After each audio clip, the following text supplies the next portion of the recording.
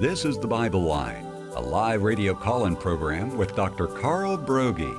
Dr. Broggi is the senior pastor of Community Bible Church of Beaufort, South Carolina. And for the next hour, he's available to answer your questions, providing biblical insight and wisdom for everyday Christian living. Our phone lines are open, and if you have a question, you may call 525-1859 locally, or outside the immediate area, call toll-free 877-924-7980. Now let's join Dr. Carl Broggi. Be diligent to present yourself approved to God as a workman who is not ashamed, accurately handling the word of truth. I welcome you this hour to the Bible Line, and if you are a first-time listener, we're especially glad that you've come and joined us here at 88.7, or you may be live streaming through our app or on a computer at wagp.net. As Rick just mentioned, for the next hour, we will be taking people's questions. Maybe there's a particular issue in your life or ministry, and you're looking for biblical counsel or trying to reconcile a passage of Scripture in terms of its meaning and application. So if we can be of help by God's grace, all you need to do, again, the 843 South Carolina exchange is 525-1859, or you can call us toll-free at 877, the call letters, WAGP 980. Either of those will get you through. You know, questions come in from all over the country. It's hard to answer them all when people submit them. I think 4 or 5 came in today already, but eventually we will get to your question and by God's grace answer it, and you'll be emailed. But we do give preference to live callers who either go on the air or dictate, because we sense, well, maybe there's a little more urgency there. And so, again, the 843 exchange is 525-1859. With that said, Walter, let's go ahead and get started. All right, Pastor Carl. Our first question comes from Neil out of Round, South Carolina. He writes, Pastor Carl, my wife and I both have Freemasonry in our family. It was suggested that we go through the renunciation prayer that can be found at the Christian Healing Ministry website, which he has provided there for you. Some of the things brought up in the renunciation prayer were very disturbing to me, particularly the section that renounced the oaths taken at the 33rd degree, stating that Lucifer is God. The renunciation prayer states that at the end that these Freemasonry prayers are taken from Unmasking Freemasonry, Removing the Hoodwink by Selwyn Stephen. Can you please speak to the validity of these claims in the renunciation prayer?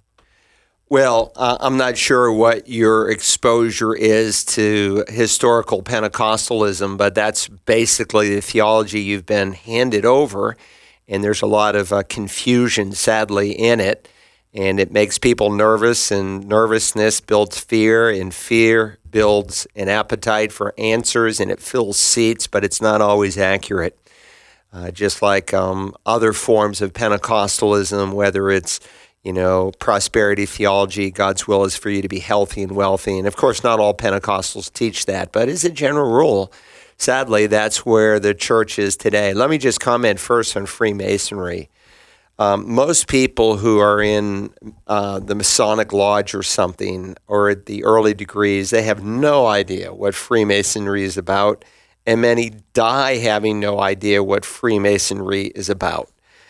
They just think it is a service organization, and some men get together and they serve and they help people, and thank God for that. Thank God for their Shriner hospitals and some of the work that they've done there, where they've provided opportunities for children with various abnormalities to be able to go and to get free health care.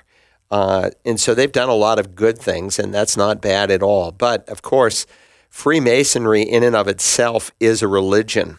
And it is a religion of sorts that goes against the heart of Scripture.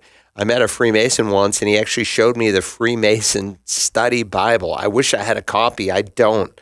If I could put my hands on one, I would get it. But it was really interesting to read some of the study notes that were in it, and notes that definitively taught salvation by works, a denial of the deity of our Lord and Savior, Jesus Christ. And so sometimes there are people who have been in the Masonic Lodge, and at the funeral, they wear their little dirty aprons and they say their little schmeal, which is, again, totally wrong. Somehow, like they can get their brother into the heavenly lodge above. So at heart, it's not good, but do most Freemasons understand that? No. In fact, it was during the 1980s, I remember when it happened, the Southern Baptist Convention became an issue, and they realized they had over 700,000 men who were members of Southern Baptist churches that were in Freemasonry, so they launched their own study. Some others had been done by one of my professors at Dallas Seminary, another by John Ankelberg, but Norman Geisler probably did the most thorough and the best study. So if you type in Norman Geisler, Geisler, he died just a few years ago in his 90s. He was a great biblical apologist and scholar, did a lot of great work, and would help you to understand what they actually believe. But you're thinking, okay, we've got Freemasonry in our background, and what do we do? And you're referencing really Exodus chapter 20. It says, you shall not worship them or serve them, for I, the Lord your God, am a jealous God, visiting the iniquity of the fathers on the children on the third and the fourth generations of those who hate me. And so today there's a trend, I think, in the church to sometimes blame just about any sin problem you can think of on some generational curse. And that's not the context of this text. The generational curse that he's speaking of concerns those who hate me, meaning in the context, he's dealing with the commandment, you shall not have an idol. And an idol is anything that you fear, serve, or worship more than God. And there are many forms of idolatry. Paul can even say greed is idolatry. Sexual immorality is a form of idolatry. But then there is, of course, literal idolatry, where someone creates some object that they worship at. And approximately a third of the world's population still literally, physically, actually does that. Lay all that aside, he's speaking of those who the next generation follow their parents' behavior. And again, these are those who hate me. But this must be balanced. I turn to Ezekiel 18 and verse 20. It says there, the person whose sins will die, the son will not bear the punishment for the father's iniquity, nor will the father bear the punishment for the son's iniquity. The righteousness of the righteous will be upon himself, and the wickedness of the wicked will be upon himself. So ultimately, you're responsible for your own sin. And then, of course, he underscores in the next verse here, I was reading Exodus 20, and by the way, two key passages when you think of the Ten Commandments, think of Exodus 20 and Deuteronomy 5. That's where the Decalogue is found. But then he goes on, but God shows loving kindness to thousands, to those who love me and keep my commandment. And so what's the solution to some kind of problem, to have some formal renunciation of Freemasonry? Well, only to the sense that you recognize it's not a good thing for a Christian to be involved in. And even those who are involved in innocence and don't really know what Freemasonry involves, the higher you go, it does totally renounce basic Christian doctrine. And the Bible warns us to separate from those who teach false doctrine. So if someone's listening to me today and they're involved in Freemasonry, you ought to get out, because you're a part of an organization that's ultimately antithetical to Scripture.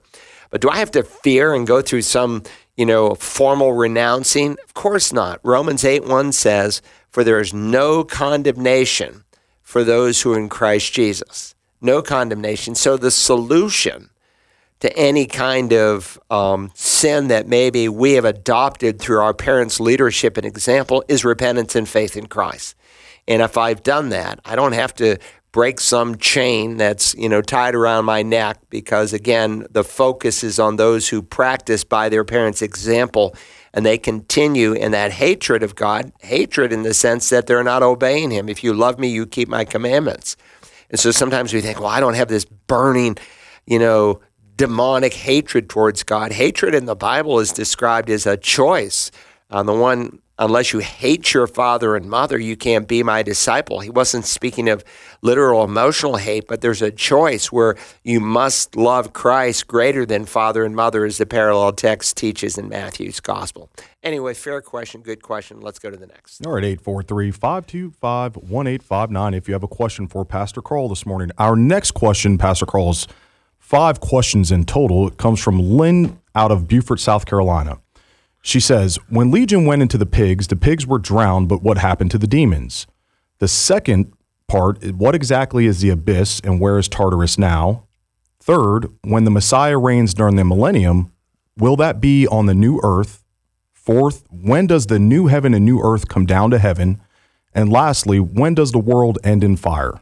Thank you. All right, so some of these are related, so I don't mind taking them together. Generally, we ask people to restrict their questions to one because we have so many questions that come in and we want to be able to answer as many as possible. Leave it there so I can see it. When Legion went into the pigs were drowned. What happened to the demons? Well, it's interesting because, again, they're Gersi, or Kersey as it's called. You go to Kersey National Park, and occasionally we'll go over to that side of the Sea of Galilee, and it is a Class A spot. There's places where you can see some ancient tombs and caves where these two demoniacs lived, and there's a steep banking. Now at the bottom it's cut by a road, but at one time there was a steep banking that went right down into the sea where those 2,000 pigs could have been drowned. And of course, here are these demons who don't want to be sent to the abyss. The abyss is a place of demonic activity where demons go who have indeed been legislated to that spot by the Lord because of the heinousness of their sin. It's different from Tartarus. You mentioned Tartarus in one of your questions. Tartarus is a place that 2 Peter mentions where the demons there are in eternal chains.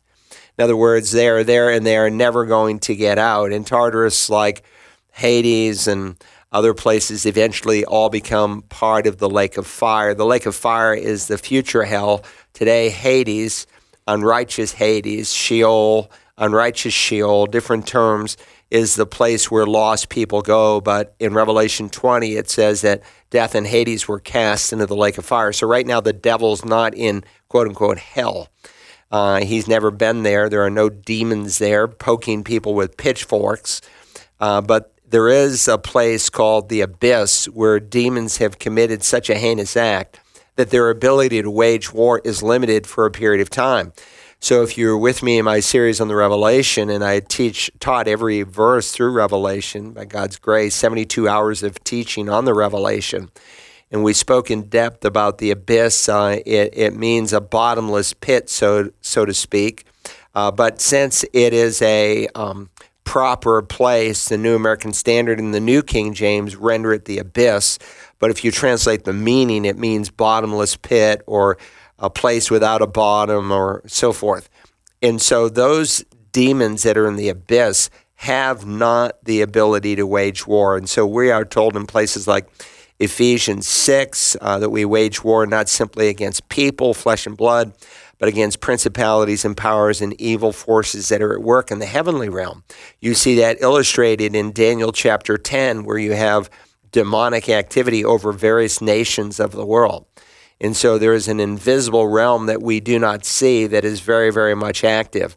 And so those demons didn't want to go to the abyss, and for whatever reason, as heinous as their crime was in inhabiting these demoniacs, the Lord allowed them to go into the pigs. The pigs were drowned. Where did the demons go? Well, Jesus taught in another passage in Matthew chapter 12, and I preached on this when I dealt with Job, when I preached on Jonah, since Jonah is highlighted. Now, Job, my mind was going there as well, because Job has this encounter with the demonic activity, namely with the B'nai Elohim, that is the sons of God, Satan and his demons, so to speak, go. But when I preached Jonah, Jesus uses Jonah as an illustration of his own death, burial, and the resurrection.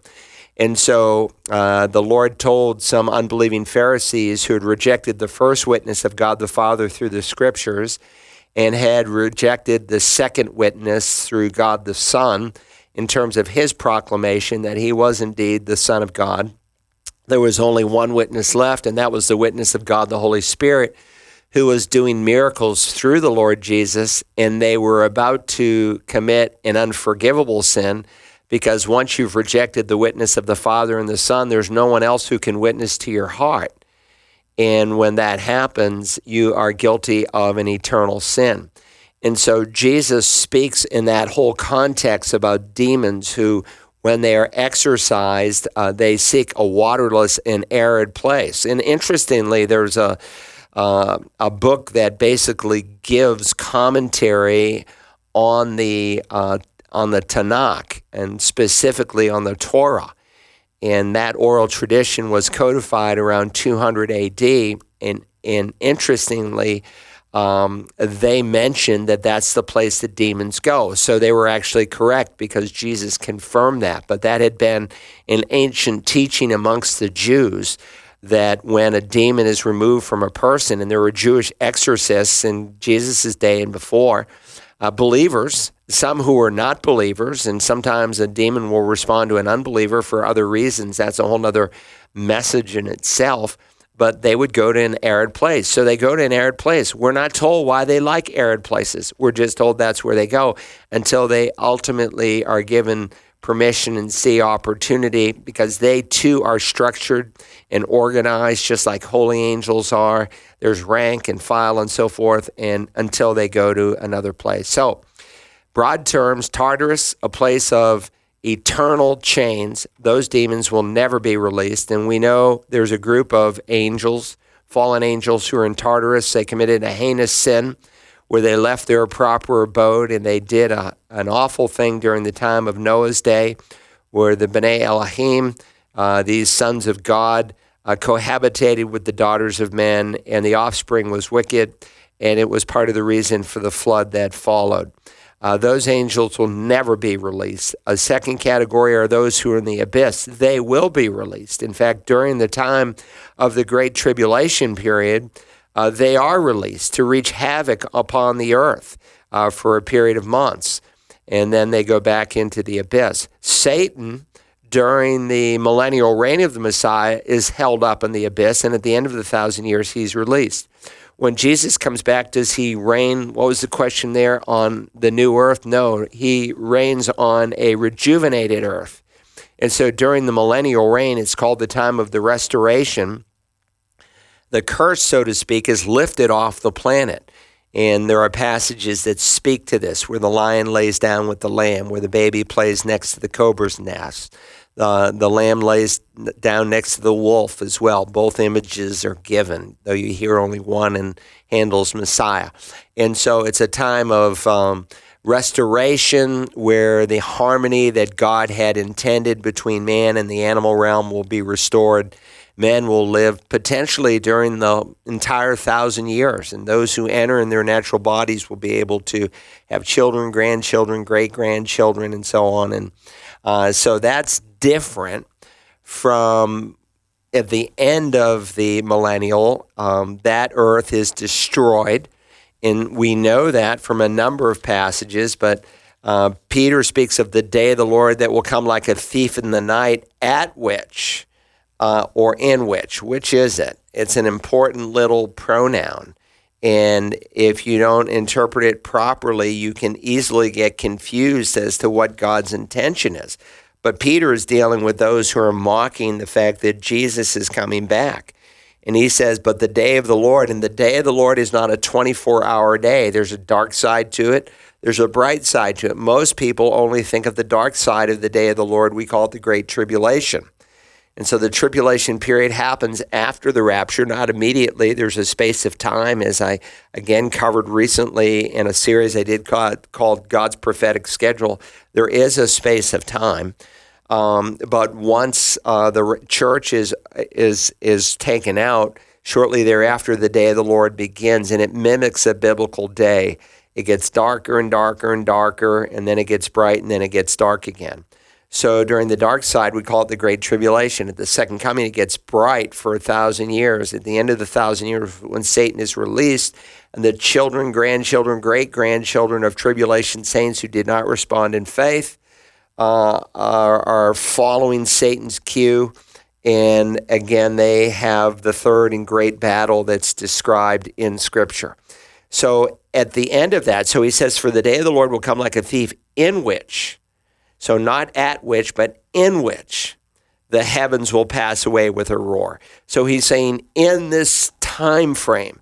So he's not saying at the second coming and the amillennials wants the earth destroyed and we just all go to heaven. And no, it's during this time frame of the day of the Lord that it is destroyed. And Revelation 20 gives us specifically when in that time frame it happens. And so when you read Revelation 20, 11 to 15, you have the great white throne judgment. And it's interesting because, again, he makes this statement, I saw a great white throne, and him who sat upon it, from whose presence earth and heaven fled away, and no place was found for them. So earth and heaven is gone at this point. The physical heavenly realms that you look up at night, it's gone. The earth and the planetary creation is gone. And somewhere in outer space, we might say, there's this great white throne judgment where the lost of all time are arraigned. And then when that is completed, then I saw a new heaven and a new earth. Why? For the first heaven and the first earth passed away, and there was no longer any sea. There are some who teach, and I think they're wrong, that God is just going to fix up the planet during the millennial reign, and that's what we're going to go into. No, he's going to actually destroy it. He's going to melt it with intense heat. 2 Peter says he's going to create a brand new heaven and earth in which righteousness dwells. So we are on a rejuvenated earth during the millennial reign. During the future, eternity future, we'll be on a new earth. You say, wait a minute, I thought we go to heaven. Well, you do. You go to the New Jerusalem, the Father's house, many terms given to it. But that New Jerusalem literally, physically comes down out of heaven. And I saw the holy city, New Jerusalem, coming down out of heaven from God, made ready as a bride. And what does it do? It sits on the earth. So where your loved ones are today, that's just the capital city, so to speak, of a whole new earth that it will sit on. So it's absolutely astounding. If you want to study this in detail, I just did a 31-week series called God's Prophetic Schedule, and I deal with every question that she asked here. Good question. Let's go to the next. All right, 843-525-1859 if you have a question for Pastor Carl. We're going live to the phone lines. Good morning, caller. You were live with Pastor Carl. What is your question? Go ahead. We're listening. All right, we can't hear you. You may want to call back for whatever reason. Make sure, too, if you're listening and you call, to turn your radio down because you'll get very confused. Just consider it like a phone call to a friend. There's just 25,000 people listening in. Go ahead. Go to the next question. This is a live dictation. Pastor Carl comes from Ophelia out of Savannah, Georgia. She says, please explain the rapture. I am a Christian and have been baptized. Does the rapture occur before or after the tribulation? It happens before the tribulation. And again, I just gave an example. I didn't explain it, but I explained how the fact that during the 1,000-year reign, those who enter the tribulation in their natural bodies are able to have children, grandchildren, great-grandchildren. The earth is repopulated. And that's the only explanation for a pre-tribulational rapture. Think of this. Now, everyone in a true sense believes in a rapture. The word raptura comes from a Latin word, rapto, and it comes in English as rapture, though the word rapture is never found in the Bible as such. But what is found is we shall all be caught up. And so you could speak of the great harpazo. We'll all be caught up. And in the Latin translation, the Bible is translated such that we get our word rapture. So does the word rapture appear in the Bible? Yes, in the Latin Bible that was used by the church for 1,000 years. I don't care what you call it, the great catching up. Every believer embraces that in the twinkling of an eye we're going to be changed, where this mortal will put on immortality, this perishable will put on the imperishable. That's when we get resurrection bodies. And when we do, we'll become like Jesus. And in heaven, in our resurrection bodies, Jesus made it clear that we neither marry nor are given in marriage. We don't have children. We don't have the typical marriage relationships. There's no procreation in the resurrection body. So how do you have children during the millennial reign of Christ? Well, you either throw away the whole millennial reign of Christ, and therein lies typical Presbyterians, not always. There have been some great Presbyterian preachers who believed in a literal 1,000-year reign. But generally speaking, those of the Presbyterian/Reformed faith believe the next event is the second coming. We just all go to heaven. God's not going to literally rule on the earth. The prayer that we've been praying since Christ taught us, your will be done on earth as it is in heaven, won't actually literally be fulfilled. And so everything is spiritualized. The book of Revelation is spiritualized because they recognize that you can't take the simple reading at face value and have at the end of the 1,000 years this great rebellion. Because if we're in resurrection bodies, you can't sin. But again, when the plain reading makes good sense, don't seek any other sense or you'll come up with nonsense. And so we believe in what's called a historical, biblical, literal, grammatical, plain interpretation. We recognize that there are figures of speech. When the Revelation describes Satan in a chapter we were just in, Revelation 9, as a great red dragon, we don't assume, well, that's just a symbol and there's no such thing as the devil. No, he's describing the nature of the devil. The devil is defined as the dragon. And great speaks of his power. Red speaks of his deadly reign. He's the author of death and murder. The thief comes only to kill and to destroy and to murder. But once you interpret a figure, then you believe it literally. So we don't deny figures of speech, but unless there's a reason not to take something as a figure of speech. In other words, typically when you read a figure of speech, if you were to literally interpret it, it would be nonsense. For instance, I was just on a national radio show and the guy asked me to illustrate, and I said, well, I had just been reading about how the Lord had delivered Israel out on eagle's wings. Did he physically deliver Israel on the wings of wings of eagles out of Egypt? No. He's speaking with the great power in which he delivered them. And so when there's a figure of speech, it's usually pretty clear that that's what is involved. The trees clap their hands for joy. That's what we call an anthropomorphism, where God attributes to, say, an object, in this case a tree, human attributes to communicate a biblical truth. So again, the pre-tribulational rapture is built on so many passages of Scripture. And so if we go up at the end of the tribulation and we all come down to reign with Christ on the earth for 1,000 years, and so post-tribulationalism, how do you have people rebelling at the end of the 1,000 years? Well, unless you spiritualize it and you write it away, which you can't do if you're going to be consistent in your means of interpreting Scripture. And God contained within the Scripture how to interpret Scripture. And so again, when he's speaking of this coming period of wrath, there's different expressions of wrath. There's the cataclysmic wrath that we think of, say, in Noah's day or in Lot's day. There's the wrath of God that is being revealed in our day, Romans 1, when a nation, when a people, when a world turns its back on God, God gives them over to their depravity. And that's what we're witnessing in America. We are being judged. We are under the wrath of God. Read Romans 1. The pattern perfectly fits what's happening in America. But then there's tribulational wrath, and then there is eternal wrath. And so when he's speaking of tribulational wrath, Paul reminds us God has not destined us for wrath, but for salvation. Jesus speaks of 7 churches when he writes to 7 churches in the Revelation. The book of Revelation is given a divine outline in Revelation 1:19. Write about the things which you've seen. That's Revelation 1. The things which are, that's Revelation chapters 2 and 3. And then he goes on and he speaks about the things that are yet to come. That's Revelation 4 through 19. And so, again, when you think about the book of Revelation, God gave us this clear outline as to how we should understand it.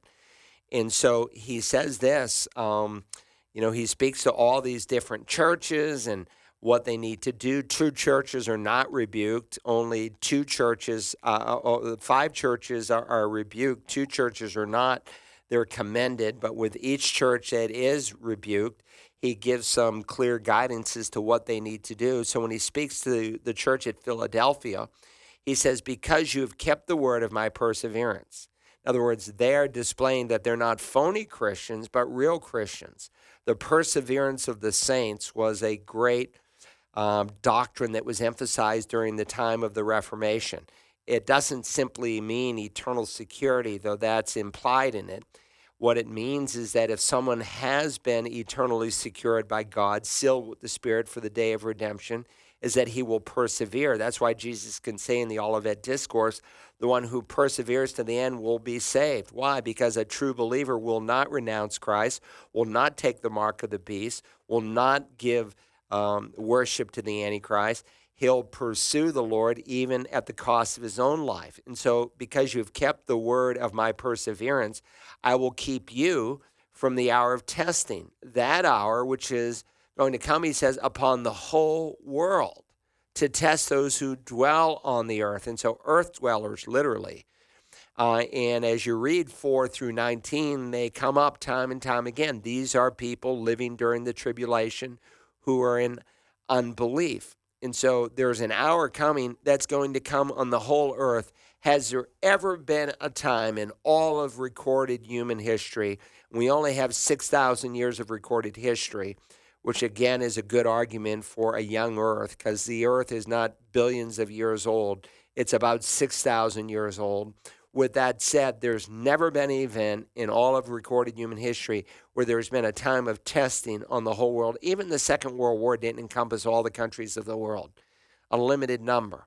And so there's coming a future time of testing, and God says, I'm going to keep you from the hour of testing. It's an interesting preposition. It's ek. It's not the preposition in, en, transliterated in Greek, meaning God's going to keep you in this. He's going to protect you through it. He doesn't use the word dia, through the hour of testing. He uses the word out of the hour of testing. Why? Because God has not destined us for wrath, but for salvation. Listen to my God's Prophetic Schedule series. I think it would be helpful to you, and you'll be able to put a lot of these things together. All right, let's go. And by the way, if this caller who just called, I think from Savannah, doesn't have the Search the Scriptures app, go to the App Store, type in searchthescriptures.org. You'll be able to download it into your phone. When you get to it, type in God's Prophetic Schedule, and you can listen to those messages as you're driving down the road, changing diapers, whatever you do. Let's go to the next question. All right, 843-525-1859. We're going to go back to the phone lines, Pastor Carl. I believe we have that original caller. Good morning, caller. You're live with Pastor Carl. Hi, my name is Latin, and I have a question for you today. Yes, go ahead. Okay, my question is, did Jesus learn things when he came to earth? I mean, like, in my youth group, my youth pastor was saying that Jesus learned things when he came to earth. So is that true? It is true. So I hope you're in a good Bible-believing church. I remember your question, Latin, that you asked a few weeks ago about how was it that dinosaurs walked on the earth before Adam did, and I answered you. The question was they did not, that dinosaurs and man was created on the same day. There are so-called Christians, they are in gross error, doing a great disservice to the body of Christ if they're converted, who teach what's called theistic evolution. That is, that God used evolution to create the world. The problem with that is you have death before sin. And the scripture is clear. There's no death anywhere in all the universe until sin comes. That's Romans 8. Death comes into the world through sin. It's it brings about death in the world. So, yes, Jesus learned. And there are a couple of key passages that affirm this. Remember, he took on our humanity. He was a real human. We don't always, sometimes when we see these ancient pieces of art and they've got like this halo around Jesus' head, he didn't have any halo. He was just a real human like you and I, but he was more than human. The Spirit of God overshadowed the womb of the Virgin Mary and brought about a supernatural conception. It was in fulfillment of a prophecy Isaiah made that a virgin will conceive and give birth to a son, and the son's name is going to be called Emmanuel. El is one of the Hebrew words for God, Elohim, El Shaddai, and so forth. Emmanuel means literally God with us. And if you didn't know Hebrew, you could figure that out because Matthew interprets it in the New Testament. So God would literally, physically, actually be with us. So he's fully human and he's fully divine. He's not all God and no man. He's not half God and half man. He's not all man and no God. He's the God-man. In the humanity of Jesus, he grew up. He had to learn to walk. He had to learn to talk. And Mary was there. She didn't put him in some daycare center. She trained him. She nurtured him. She was carrying out her God-given responsibility. In the scripture, for instance, in Luke chapter 2 and in verse 52, and Jesus kept increasing in wisdom and stature and in favor with God and man. So he grew. He grew physically. He grew in his discernment and understanding of the scripture. Was he omniscient? Yes, he didn't jettison his eternal attributes. And if you want to hear a whole sermon just on this, you might want to go to the Search the Scriptures app and download the book of Philippians. And I preached quite a number of messages on the book of Philippians. And of course, in Philippians 2, it says, don't merely look out for your own personal interests, but also for the interests of others. Have this attitude in yourselves, which was also in Christ Jesus, who, although he existed in the form of God, did not regard equality with God a thing to be grasped, but he emptied himself. The word emptied there is the Greek word kenosis. He emptied himself, taking the form of a bondservant and being laid in the likeness of man, being found in appearance as a man. He humbled himself by becoming obedient to the point of death on the cross. So when we speak of the kenosis, Christ emptying himself, he did not empty himself of his deity.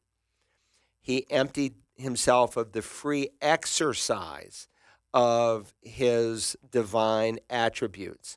And so what did he choose to do? He chose to live in dependence upon the Spirit of God. And so he humbled himself in that way. And of course, because of that, there's coming a day when God will honor him and give him the name which is above every name, that the name of Jesus. Every tongue will confess. Everyone will acknowledge that Jesus is Lord. You might also just want to listen to the book of Hebrews, because I deal with this subject in Hebrews as well. So this is a good question. So yes, Jesus learned. He had to learn, because he had to learn how to talk. He had to learn how to speak. He certainly knew Aramaic. It appears he knew Hebrew, because when he goes into the temple, not the temple, but the synagogue in Nazareth, he is given a scroll, and the scroll would not have been in Aramaic, but in Hebrew, and he read it. And I have no doubt to think that he knew Greek as well. Paul knew 3 languages. Why couldn't Jesus? And so Jesus learned. He grew in stature with God and with man. He learned obedience, the writer to the Hebrews says. And so, again, that's important. He did learn. So your pastor is right, and I hope your pastor is right also on this whole issue of evolution, because for you to ask that question, if I remember, you were 11 years old, I thought you should have heard a sermon by now. Hopefully, maybe you just weren't there, or you're new to the faith. But I had also suggested that you go to Answers in Genesis, where you'll find some excellent materials on that whole subject. Okay, good question. Let's go to the next one from Kentucky. Yes, sir. We're going to stay with the phone lines, Pastor Carl. I believe we have Keith from Kentucky. Good morning, Keith. You're live with Pastor Carl. Good morning, Dr. Broggi. I appreciate you taking my call. It's an honor for me to be able to speak with you. I listen to you pretty much daily. My wife, we study. She's usually in one book, and I'm in another. My question for you today is, there's all these apostate churches that's across the United States that seem to be growing, and you see different prosperity gospel and name it and claim it, and all these false gospels. Do you have any idea, or maybe what in your own mind, what you would think percentages of these things are, these churches are within the Christian claiming Christianity? No, it's a good question. Let me just speak. Here we are in South Carolina. You're in Kentucky. You're in the region of the country that's still considered the Bible Belt. So, for instance, in our county, if I remember correctly, Rick Forstner calculated some 310 churches.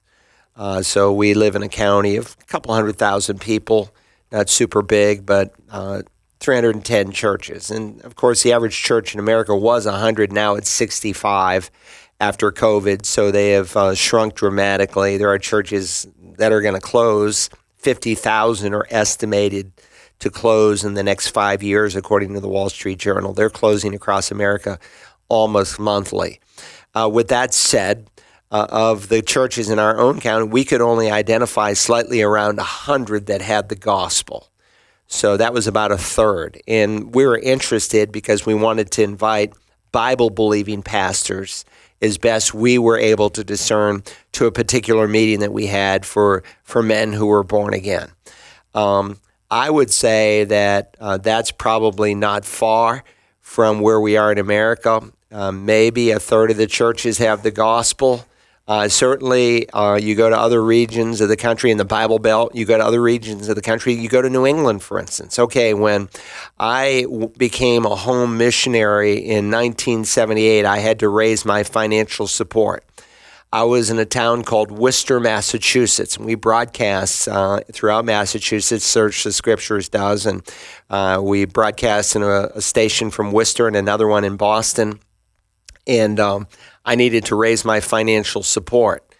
And as soon as I began, I was a member of a Baptist church. I won't give the name. I think it's embarrassing what they did. They were between pastors, but they said, "Oh, we only support Baptist missions, and since you're with a missionary group that is not Baptist, you can't raise support here." Well, my challenge is there was over 300 churches in Worcester, Massachusetts, but only 4 had the plan of salvation. 4. Wow. What an atmosphere. Now, fortunately, in God's grace, there's about 15, as best I know now, in Worcester, Massachusetts, where you have churches that preach the gospel, and that's good. What is changing, though, so very fast, Keith, is churches that once a decade ago were evangelical are now departing from the faith. And Paul, of course, gave a warning to us that this would happen at the end of the age, and that we were to, smarten up because these days are coming. And part of the reason for their coming is because we've had a church paradigm that has been antithetical to Scripture.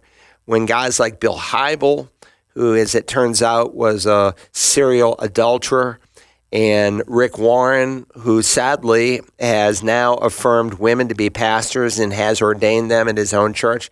I'm not saying that either of these men are lost, but what they did was a terrible disservice. The Purpose-Driven Church was one of the worst books ever written that came into the church in America. But young pastors saw what they were doing, how they started with a handful of people and they grew to 15 and 20,000 people. Oh, I want what they have. Well, there was a church here in town that modeled what they did, and they had about 10 people. It's a liberal Presbyterian church, and they grew to like 400 folks. The pastor was lost. He opposed me when I was in a pastoral meeting and I first came to this town because we had the March of Dimes in town. And I just asked the question. I said, when I was a little kid, we had the March of Dimes and we would collect our dimes and give them for children with birth defects. I'm assuming they have an official position on abortion since they seem to love it, children. And before the woman could even answer, this pastor stood up. "How dare you?" Kind of response. You deny a woman's right to an abortion. Of course, that church today does homosexual marriages. So what I'm saying is the paradigm worked for even churches that didn't have the gospel. But churches that did have the gospel, what was the net effect? They got away from verse-by-verse expository preaching on Sunday morning. And when Paul addresses Timothy, and he writes his last will and testament, he wants to make it crystal clear what his responsibility is as a pastor. "I solemnly charge you, Timothy, in the presence of God and of Christ Jesus, who's to judge the living and the dead, and by his appearing in his kingdom, preach the word. Be ready in season and out of season. Reprove, rebuke, exhort with great patience and instruction." Then he reminds us, "For the time will come when they will not endure sound doctrine."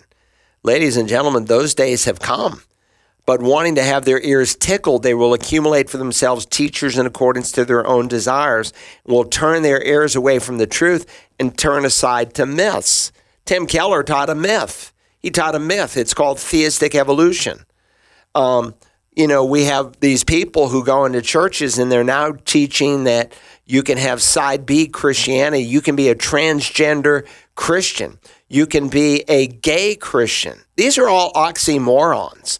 These are contrary to Scripture. These are myths. So when you have a Sam Allberry being given a platform on evangelical meetings, these are like people who, wake up, guys. What are you doing? He says in his first letter to Timothy, the Spirit explicitly says that in latter times, the term latter times is slightly different from last days, and that we've been in the last days since Christ was on the earth and since Pentecost. And so Peter stands up and he says, the miracle you're witnessing is what God said would happen in the last days. But the term latter days would be more like the last of the last days. In latter times, some will fall away from the faith. It's articular, not from faith, but the faith. That is the body of truth we call the Bible. And they'll pay attention to deceitful spirits and to doctrines of demons. That's the day we live in.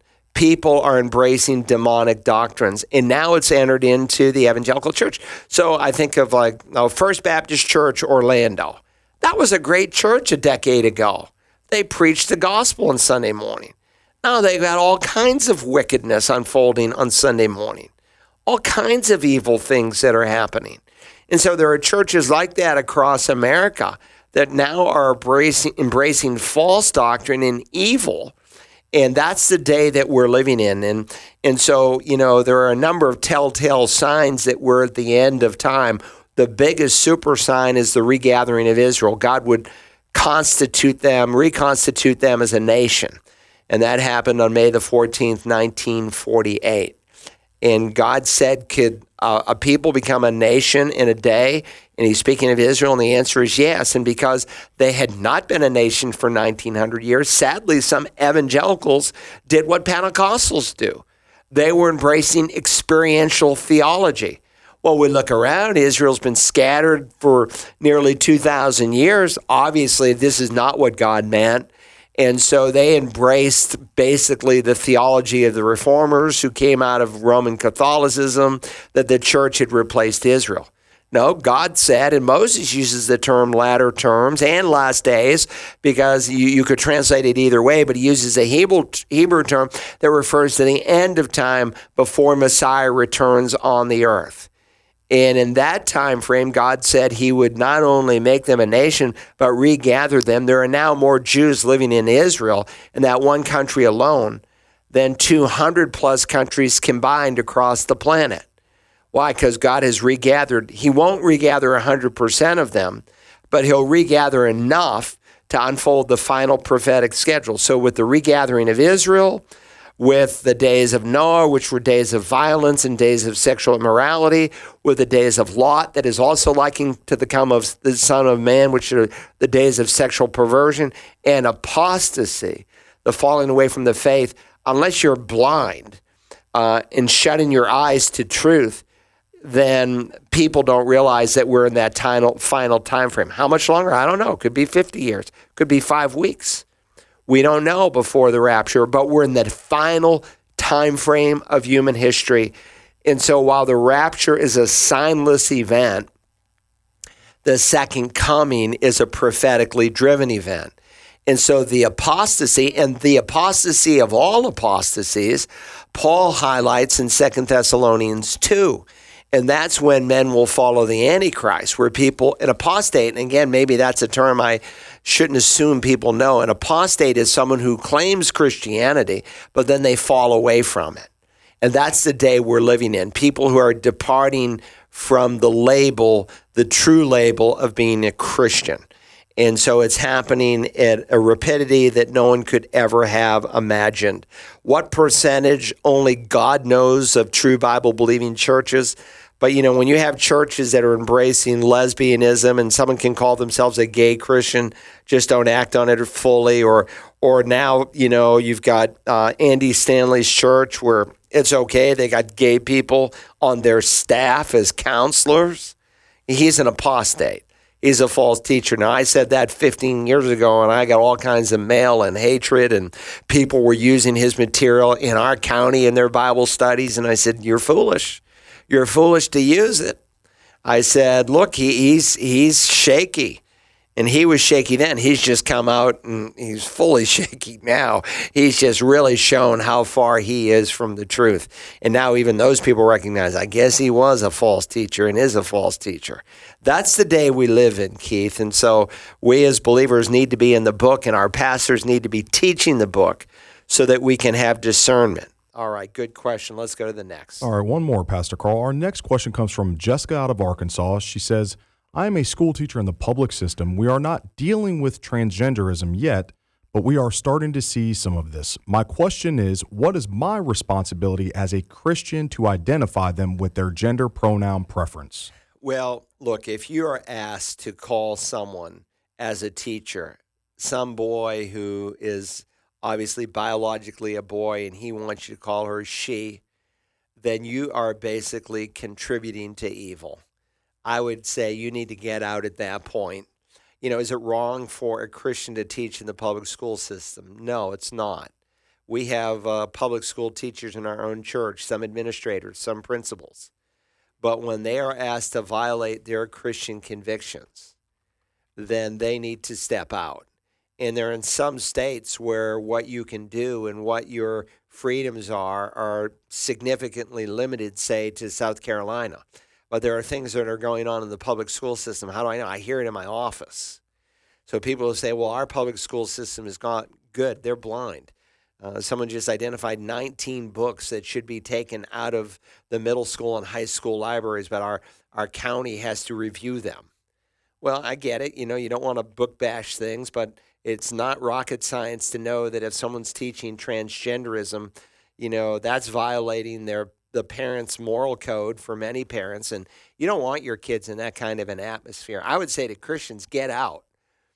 Choose another alternative. Home educate, find a Christian school. But if you think you can put your kids in public school from kindergarten through high school and expect a godly product in the end where they're being brainwashed, it's just stupid.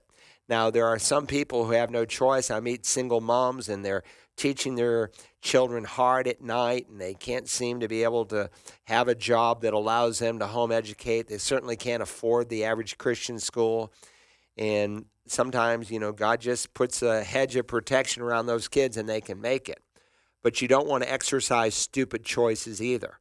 So I would just say that if you have to begin to do things that causes you to violate. Look, we just had a request. It's been a year now. We discussed it in our staff meeting today where the public schools realized, if we have an emergency over here on this side of the Broad River, there's a school shooter or something, we have no place to put these kids, a safe place. So we had all these administrators, assistant principals, police officers who came and asked for permission at this meeting a year ago, and I said, sure, we would love to be able to serve the community in that way with one exception. And they about fell off their seat. I said, the one exception is if some child comes in, I don't care if they're 18 or 8, and they are not willing to use the bathroom of their biological birth, they can't use it. And I'm not going to just say you can come. I need it in writing that we're going to be a safe place, but you're going to honor our policies. And it took almost a year before some of them had the moxie to finally write a letter that said, okay, we'll ascribe to your principles. Look, we're living in a day of evil, and it's not a matter of if, even in South Carolina, it's when, at the rate we're going. Oh, they want girls on the football team. They want girls on this team and that team. We want boys who become girls to play in girls' sport. It's going to happen. And so look for other alternatives. And if you have skill as a teacher, a lot of Christian schools could really benefit from your talent. Anyway, we're out of time, but thanks for joining us today for the Bible Line. and we'll be back here, Lord willing, next Tuesday. And if you don't have a church home, we invite you to Community Bible Church. Go to communitybiblechurch.us for details and meeting places. God bless you as you walk with Christ.